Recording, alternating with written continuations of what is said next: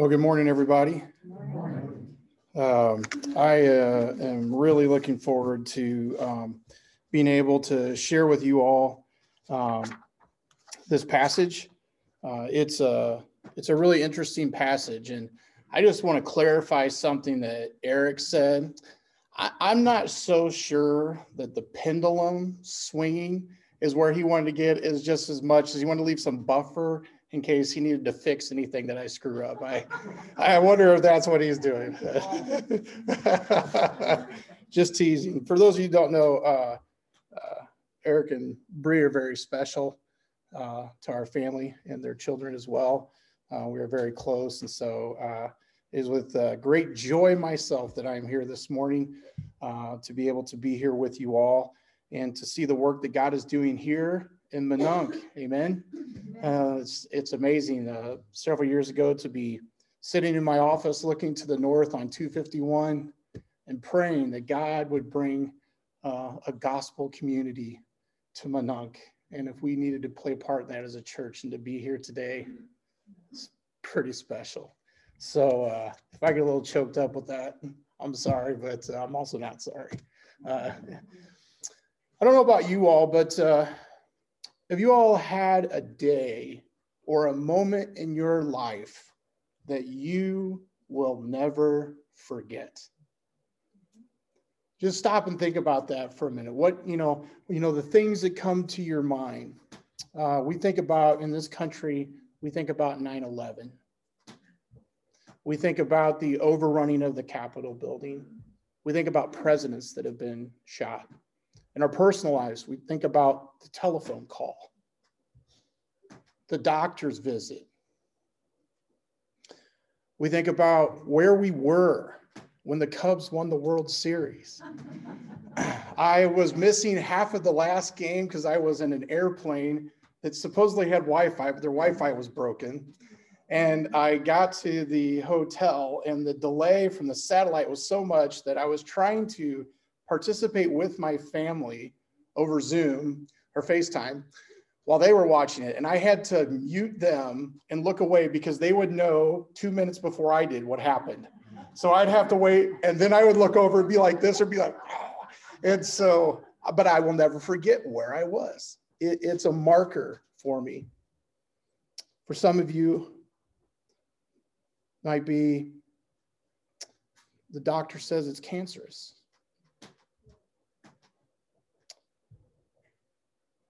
He's left me. This person has done a horrible thing to someone that I love, and I'll never forget listening to the conversation. Psalm 51 and Psalm 32 go together. The scholars tell us they are the results of David's relationship with God and David's choices that he would never forget. Even though he tried to forget them, he tried to stuff them down, he tried to hide them. But God brought to light David's sin. And so as you have talked about the joy of repentance, we are going to talk about the joy in forgiveness. And so I'd like to just share a moment in my time that I will never forget of my life, where I was when this moment happened. And I have permission from these people to share this story, but I am going to change their names. And if some of you know them, that's fine. They are not hiding from this. But I was at a gathering with some people that were really close to me. And the kids were playing, people were laughing, people were playing games. And somebody that was there motioned for me to come over to them. And they whispered and said, I thought you ought to know this, that your friend, we're going to call him David, because that just kind of works for this. David has left his wife, 2 children, and his wife is pregnant. And he's left them for a friend of their family. And I didn't want you to find that out from somebody else, because I know that you have a good relationship with David. David has been like a little brother to me. His brother-in-law is one of my best friends, was in Sarah and I's wedding. I have been in hospital rooms with his sister, who's had immense medical challenges, has had amputations as a mother, and prayed with her and her family and the doctors. And it was David that I rode to Chicago in the hospital with for that.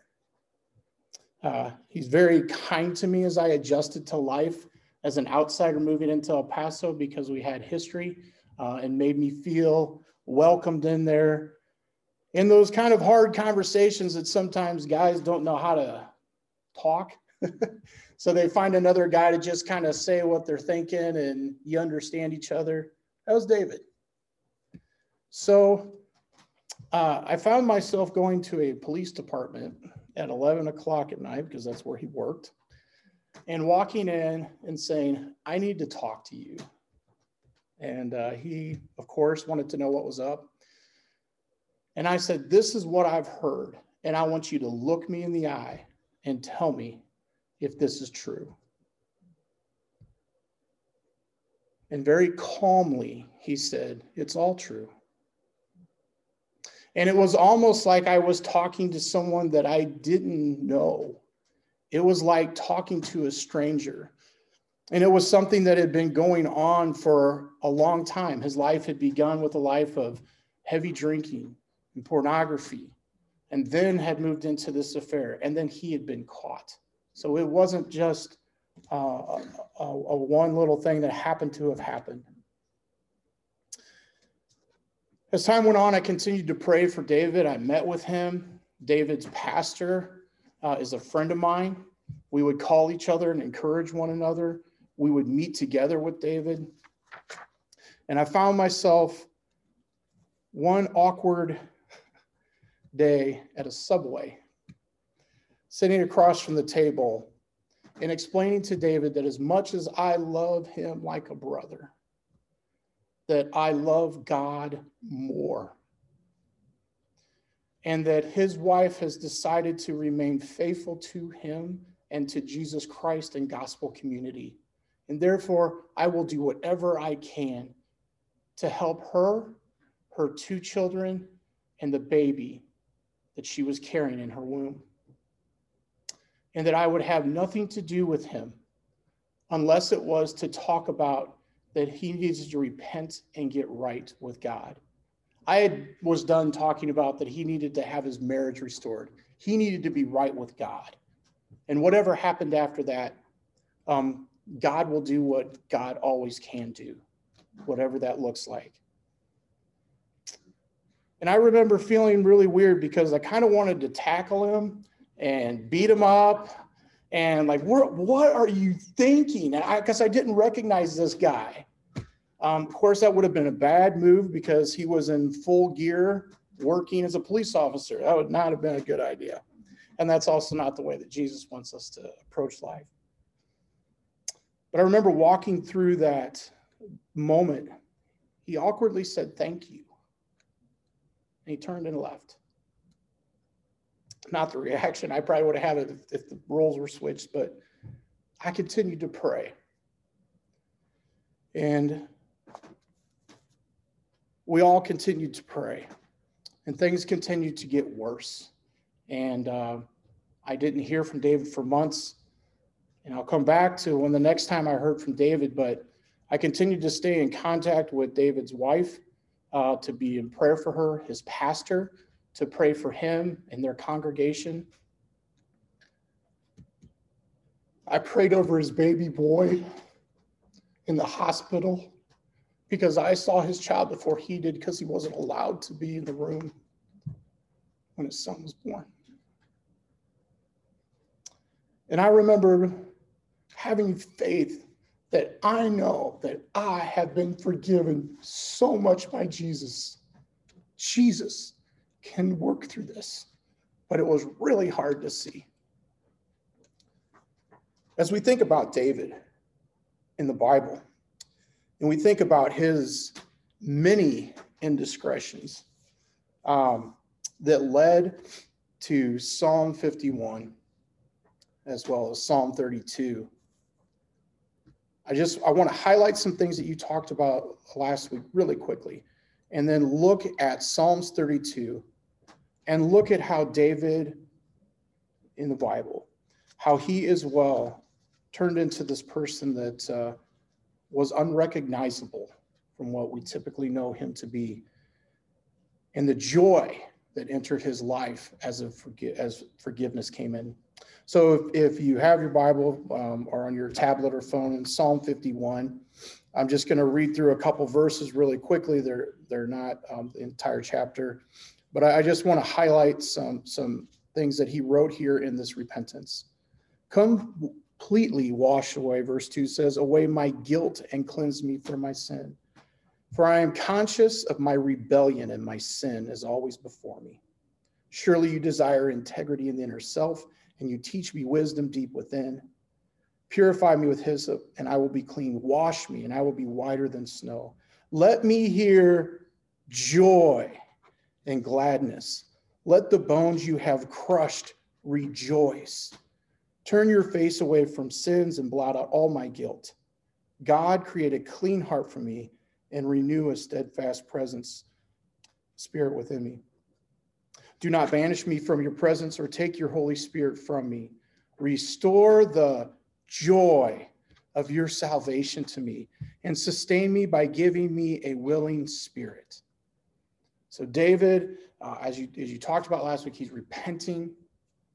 He has been caught, and the prophet has been sent to call David out that God knows what you've done. And David's reaction is to immediately admit his sin, to repent.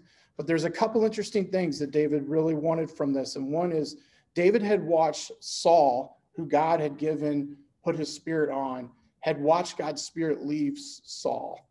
And he saw how destructive Saul came. So the one terrifying thing that we see here clearly is, please don't take your Holy Spirit away from me. I don't want to turn into that person, because he was realizing what he was doing. Restore the joy of your salvation to me. When we repent, there is joy in repentance, but it is not completed until we realize the joy that comes with forgiveness. And that's where verse 13 comes in. Then I will teach the rebellious your ways, and sinners will return to you. So in the tradition of the psalm, there are some psalms called maskil. And what that means is they are an instructive psalm. They could be a song that everybody would come together and sing that taught a lesson. It could be a very complicated poem that you continually kind of meditated on and chewed on, but it was all instructive. And so Psalm 51, scholars believe, is David's repentance from his sin with Bathsheba and all that went along with that. Psalm 32 is the instruction that from verse 13, David says, this is my part, God.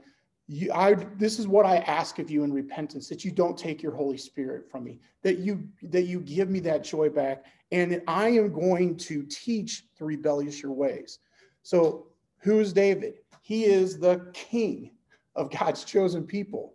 So imagine a king who has been so powerful that he has orchestrated an affair, a cover-up. He's gotten out of battle himself to be able to sit in his throne, and nobody has questioned him. He is the most powerful person there. But he is the king, is going to come to God's chosen people who he's been set over, and he is going to talk about the joy that he has in being forgiven of being in an adulterous relationship,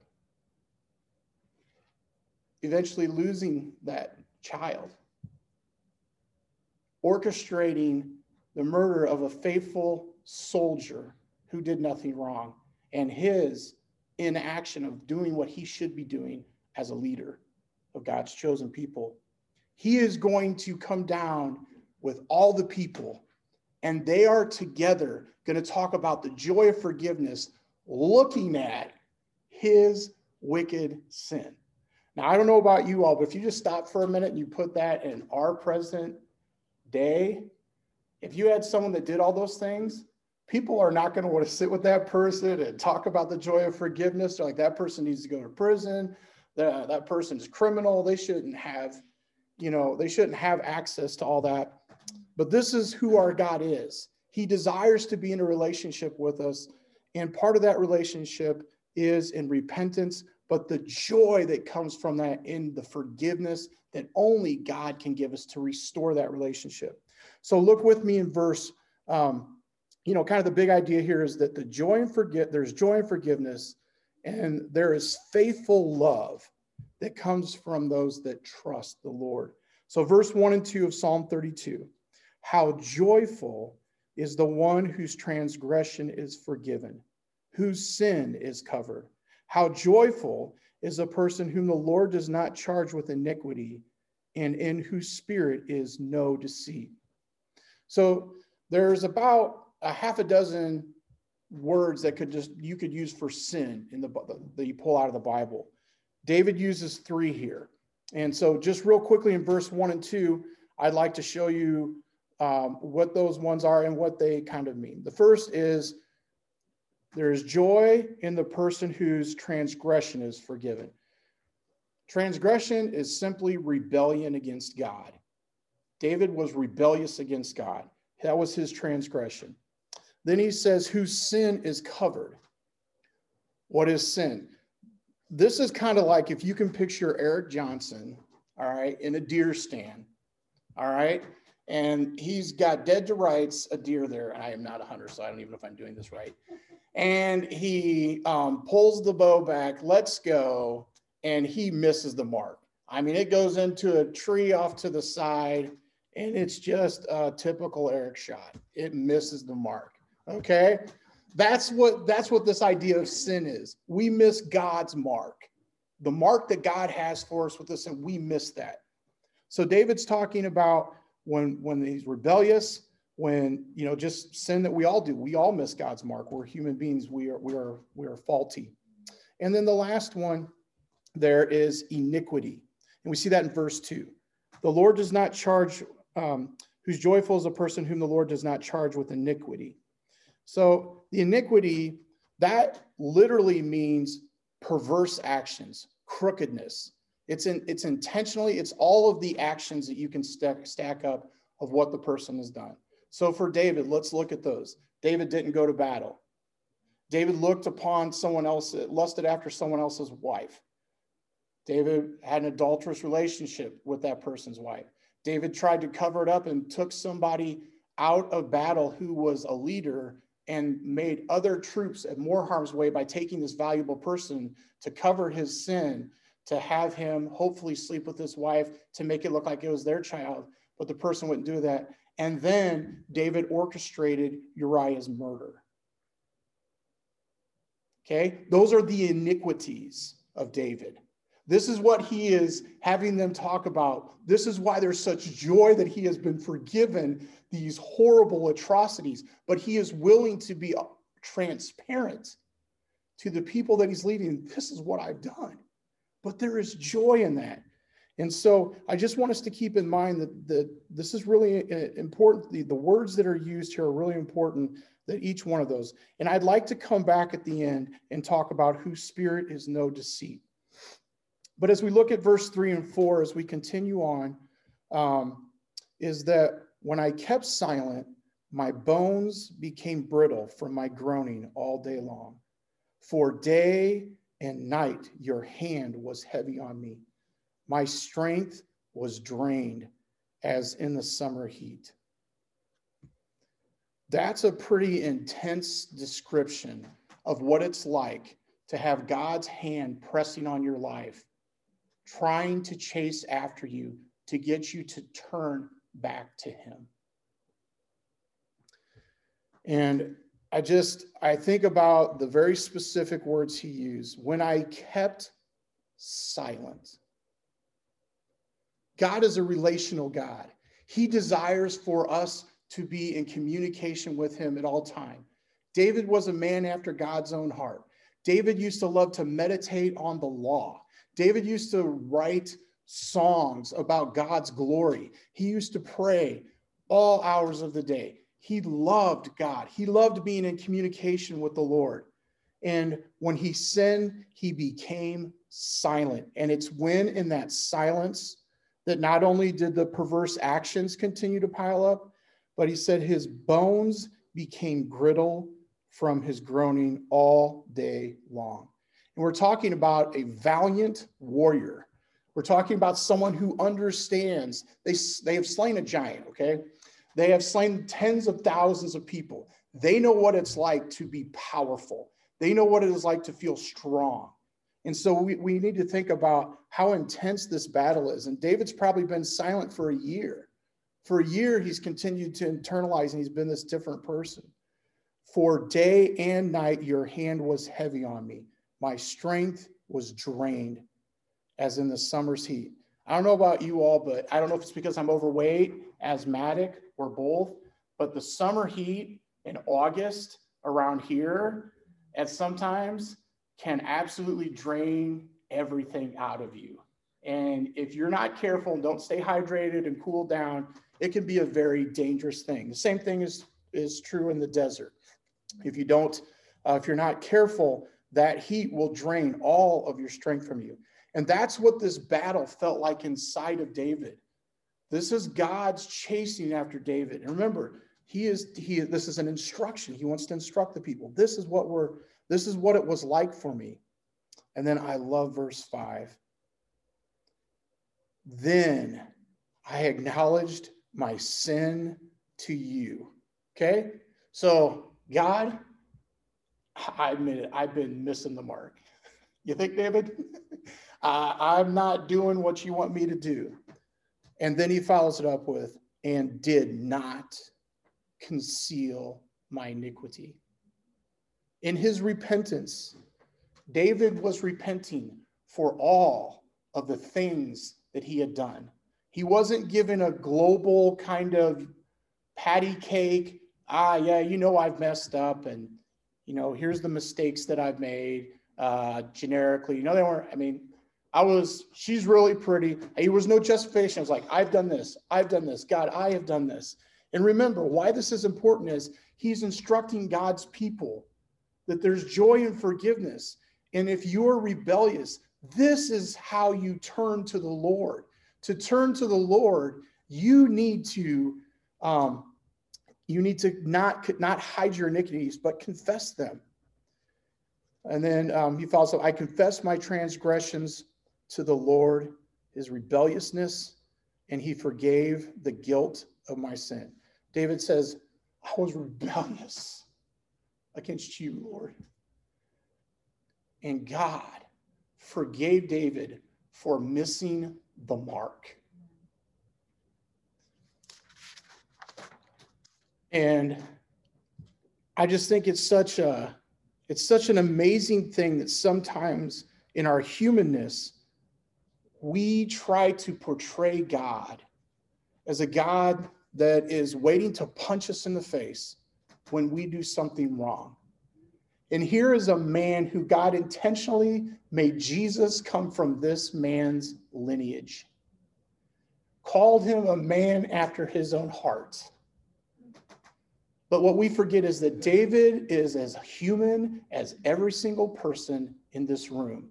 And the same God that had that same sweet relationship with an adulterer, a murderer, a person that put his country at harm by his own selfishness, is the same God who loves us, desires to have a relationship with us, and whatever it is that in your mind, you fill in the blank, that are your transgressions, your iniquities.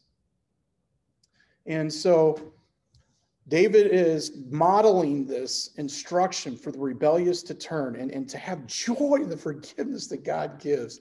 And he says in verse 6, therefore, all right, so because of all this that we just talked about, therefore, let everyone who is faithful pray to you immediately. Everyone who is faithful.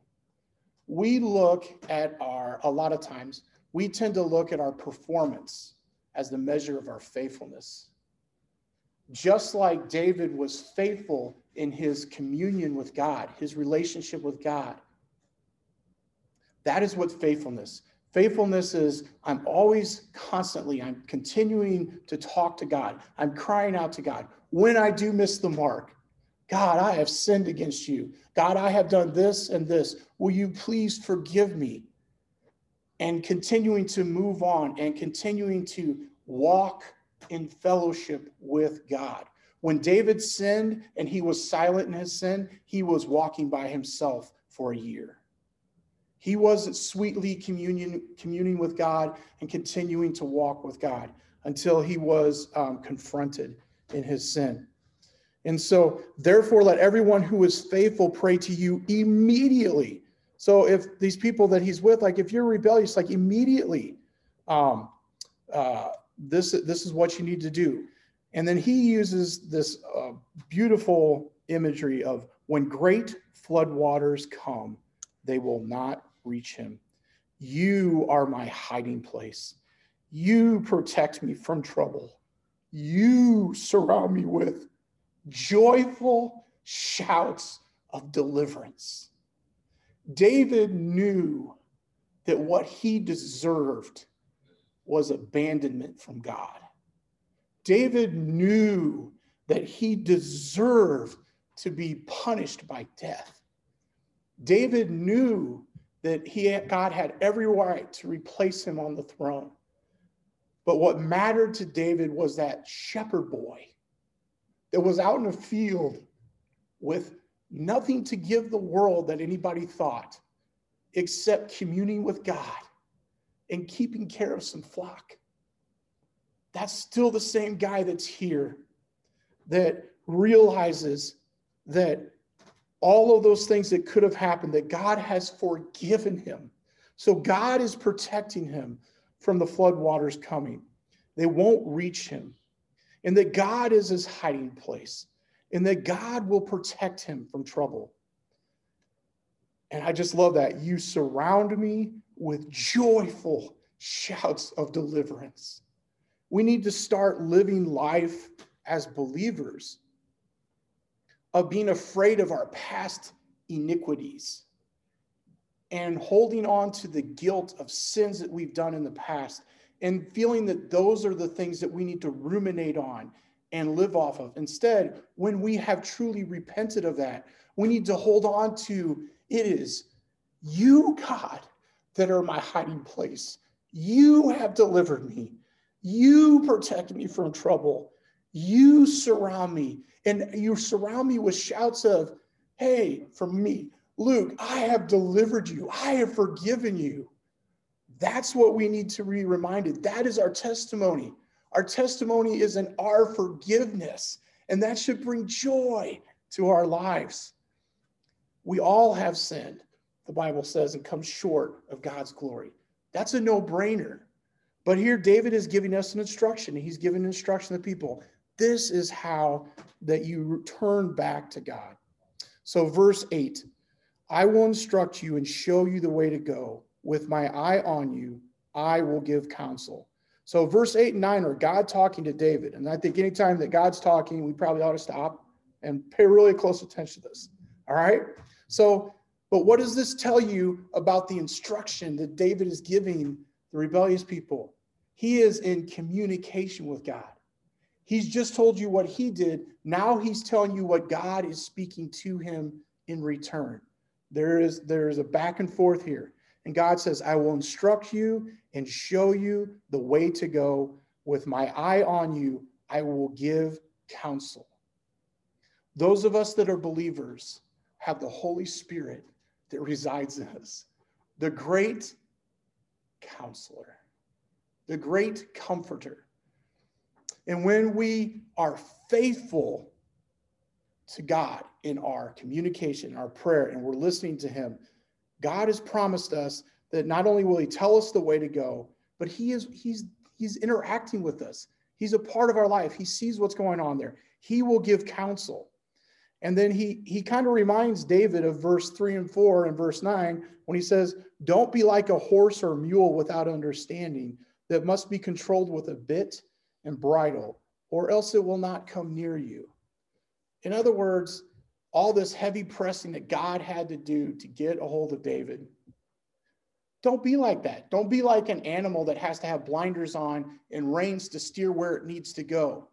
Let's be in a relationship and let's be faithful in this. And I will tell you where to go. Like that is the way to live. And so in this teaching psalm that David is having with the people, the children of Israel, he is continuing to be clear with instruction. Now he's saying what God told him. All right, let's pick it up in verse 10.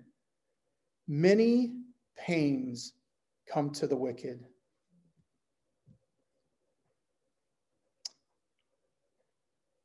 I've had to do this, unfortunately. I don't know if anybody else has ever had to visit a loved one in prison. There is nothing more sobering than being in the visitation hall of a prison and to see little kids separated from their parents, from choices that their parents have made, and to see the pains on everyone in that room's face. Many pains come to the wicked, but the one who trusts in the Lord will have faithful love surrounding him. Be glad in the Lord and rejoice, you righteous ones.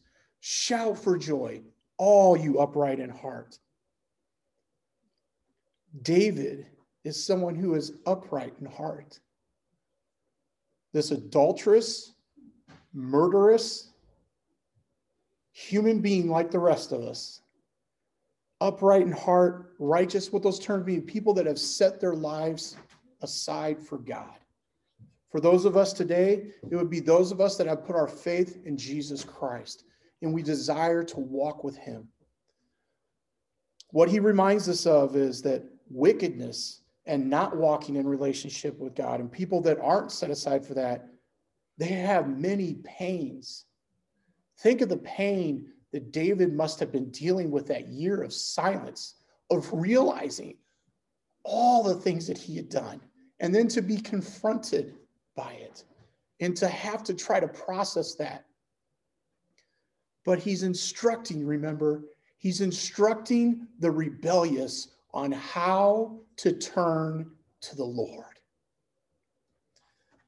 Many pains come, but the one who trusts in the Lord will have faithful love surrounding him. Faith requires trust. And for those of us as believers, when we do trust in Christ, we are literally transferring all of our trust into what Jesus did on our behalf. There is nothing we bring to it except acceptance and asking for the free gift of eternal life because of what Jesus did. That is trust. So David is saying, the one who trusts in the Lord will have faithful love surrounding him. And I don't know about you all, but that phrasing just like is so awesome to think about. God's love surrounding me. And it's not just God's love, but God's love is described as faithful. And God's description or God's faithfulness is true faithfulness. Your and I's faithfulness, we will fail at faithfulness. It's not such a great example, like, well, look at my faithfulness in this. When you look at God's faithfulness, it is perfect. And his faithful love surrounds us. So because of that, he's finishing this with, when we have missed the mark, when we have been rebellious against God, and we've repented, then what there is there's joy in this. And that's why he's in this. So be glad in the Lord and rejoice, you righteous ones. Shout for joy.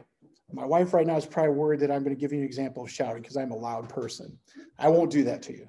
But just imagine that this is the same guy who disrobed himself and danced in the streets when they were victorious with the victory that God gave them. So imagine how he is taking a horrible, sinful action and asking God for repentance, and God has granted it to him. And so what his life needs to be like and what our life needs to be like when we have sinned and fallen short and we realize that God has forgiven us is to shout for joy. Like, hey, I've got something to tell you about. But I think often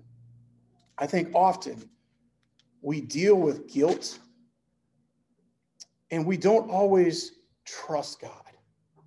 And we think about our faithfulness and we try to put that on God, that's how God is faithful like we are. But God's faithfulness is perfect. It is consistent. And it's not that it gives permissiveness to sin, but rather the unbelievable grace that God extends to us, that Jesus Christ took on the missed marks of all, past, present, future. That sin word that missed the mark, that Eric Johnson in the tree trying to shoot a deer, Jesus took the wrath from God of all that. And here's the thing I want you to catch with that. Jesus never missed the mark. He who knew no sin became sin for us. We ought to be walking around this world as believers, shouting from the rooftop of what we have been forgiven of. And the relationship we have with God and God's faithfulness, because it's in God that we find our trust. It's in God that we find our reward. It should not be in the pretty things that I've acquired in life or the quality of my life because I have trust in Jesus. That is false. It is all about God getting the glory for his perfect Son giving up his life in our place so that we could become his children. And Jesus' righteousness is what the Father sees for those that have accepted it, not my imperfections. But if I am rebellious, I am in that situation, I need to repent, as you talked about last week, but there is joy in knowing forgiveness. And when David teaches this, what he tells them is that they should do it immediately. Because remember how he started off by saying, when I became silent, I decided I'm going to try to figure this out. Well, if you're interested in that story that I started off with, to fast forward, my friend David, 4 or 5 months after the conversation that I had had with him about that I was praying for his repentance, but that I would no longer be a part of his life in any other way other than that, I received a text message. I will close with the text message at the end because it came out of the blue. But here's what was going on behind the scenes when I got this text message. He realized, because he had believed this lie, that he had been silent for so long, that he was committed to his sin and that God could never forgive him. And he met with his pastor and he said, I know what I need to do. And together they worked on a letter, and he went and knocked on his wife's door. And as she held their little baby in her arms, he read off his iniquities. I have done this. I have done this. I have done that. I have done this. And I know you can probably never forgive me, but please forgive me. I am sorry.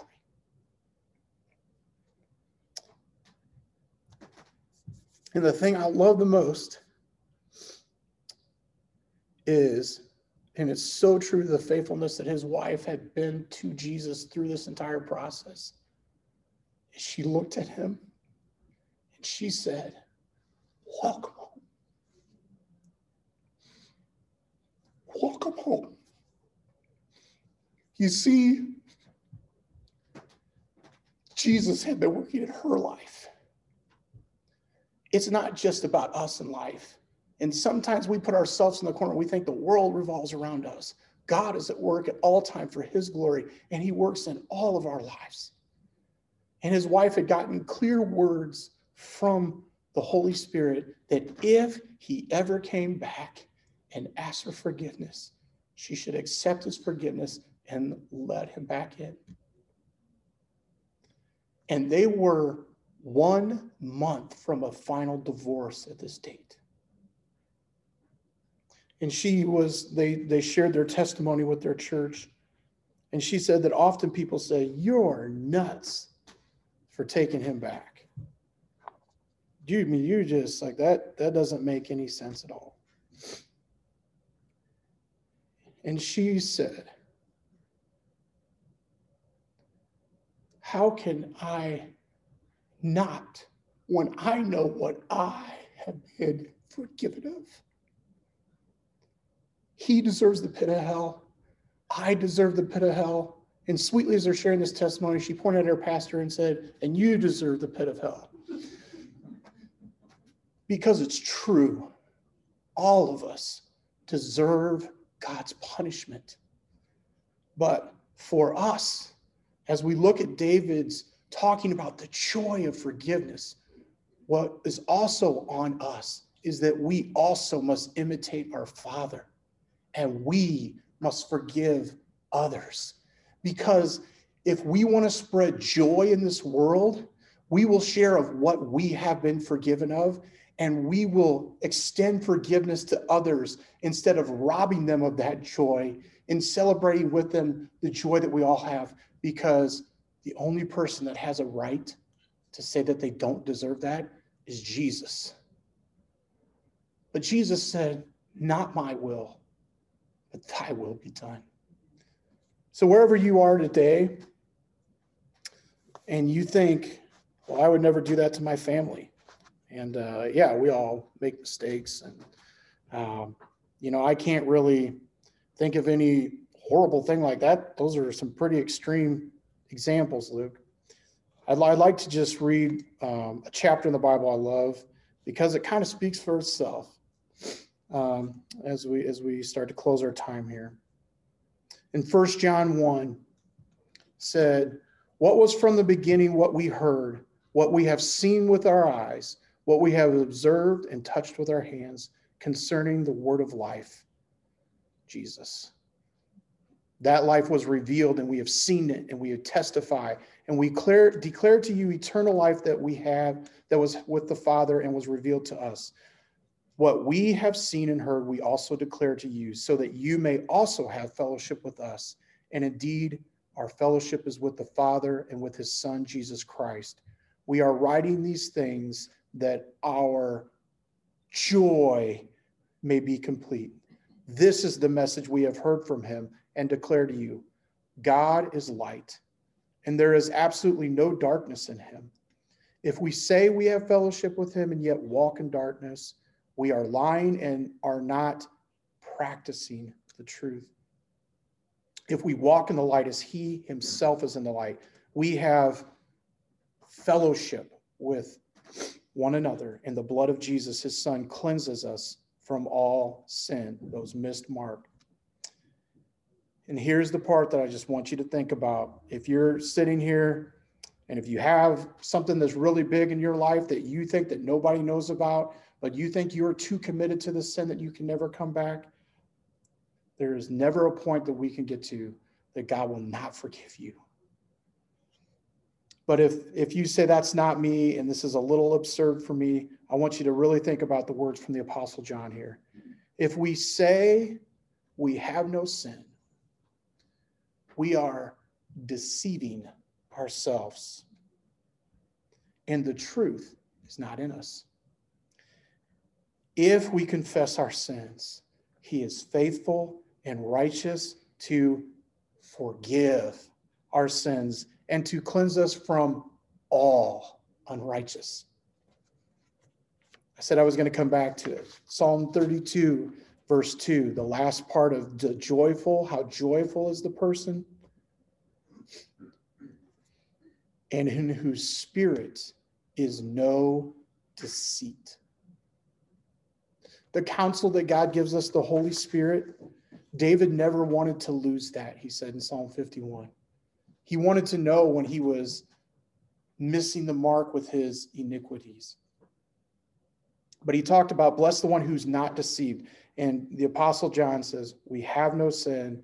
If we say we have no sin, we are deceiving ourselves. In verse 10, from 1 John 1, if we say we have not sinned, we make him a liar, and his word is not in us. So if we want to live a life that is full of joy, we need to understand that God offers complete forgiveness of all of our sin. And joy comes in forgiveness. And those that trust in the Lord are surrounded by his faithful love. And we need to let the world know that we have been forgiven so much. David was so convinced of this that he was willing to use his own life, his own indiscretions, his iniquities, to be transparent with all the people so that they could turn to the Lord. I don't know if you all have thought, if we stopped hiding our imperfections from others and we started sharing what God has forgiven us of and the joy that that brings in our life, that we might encourage other people to turn to Christ. Because there's no alcohol out there. There's no relationship out there. There's no job out there. And there's nothing that will take away from the misery of the many pains of the wicked. The only thing is the forgiveness that Jesus Christ offers. Will you pray with me? God, I want to thank you for this time together with my brothers and sisters. And as I read these words, I just saw you drive by. I'm coming home. I'm breaking the chains of sin. And I'm going to work to make this work. My pastor here and talked to my wife. And afterwards of reading the letter and everything that I have done, she said, welcome home. Jesus, may we all trust you enough to come to you with our iniquities, that we would be in right fellowship with you, knowing that you're a good God who says, welcome home.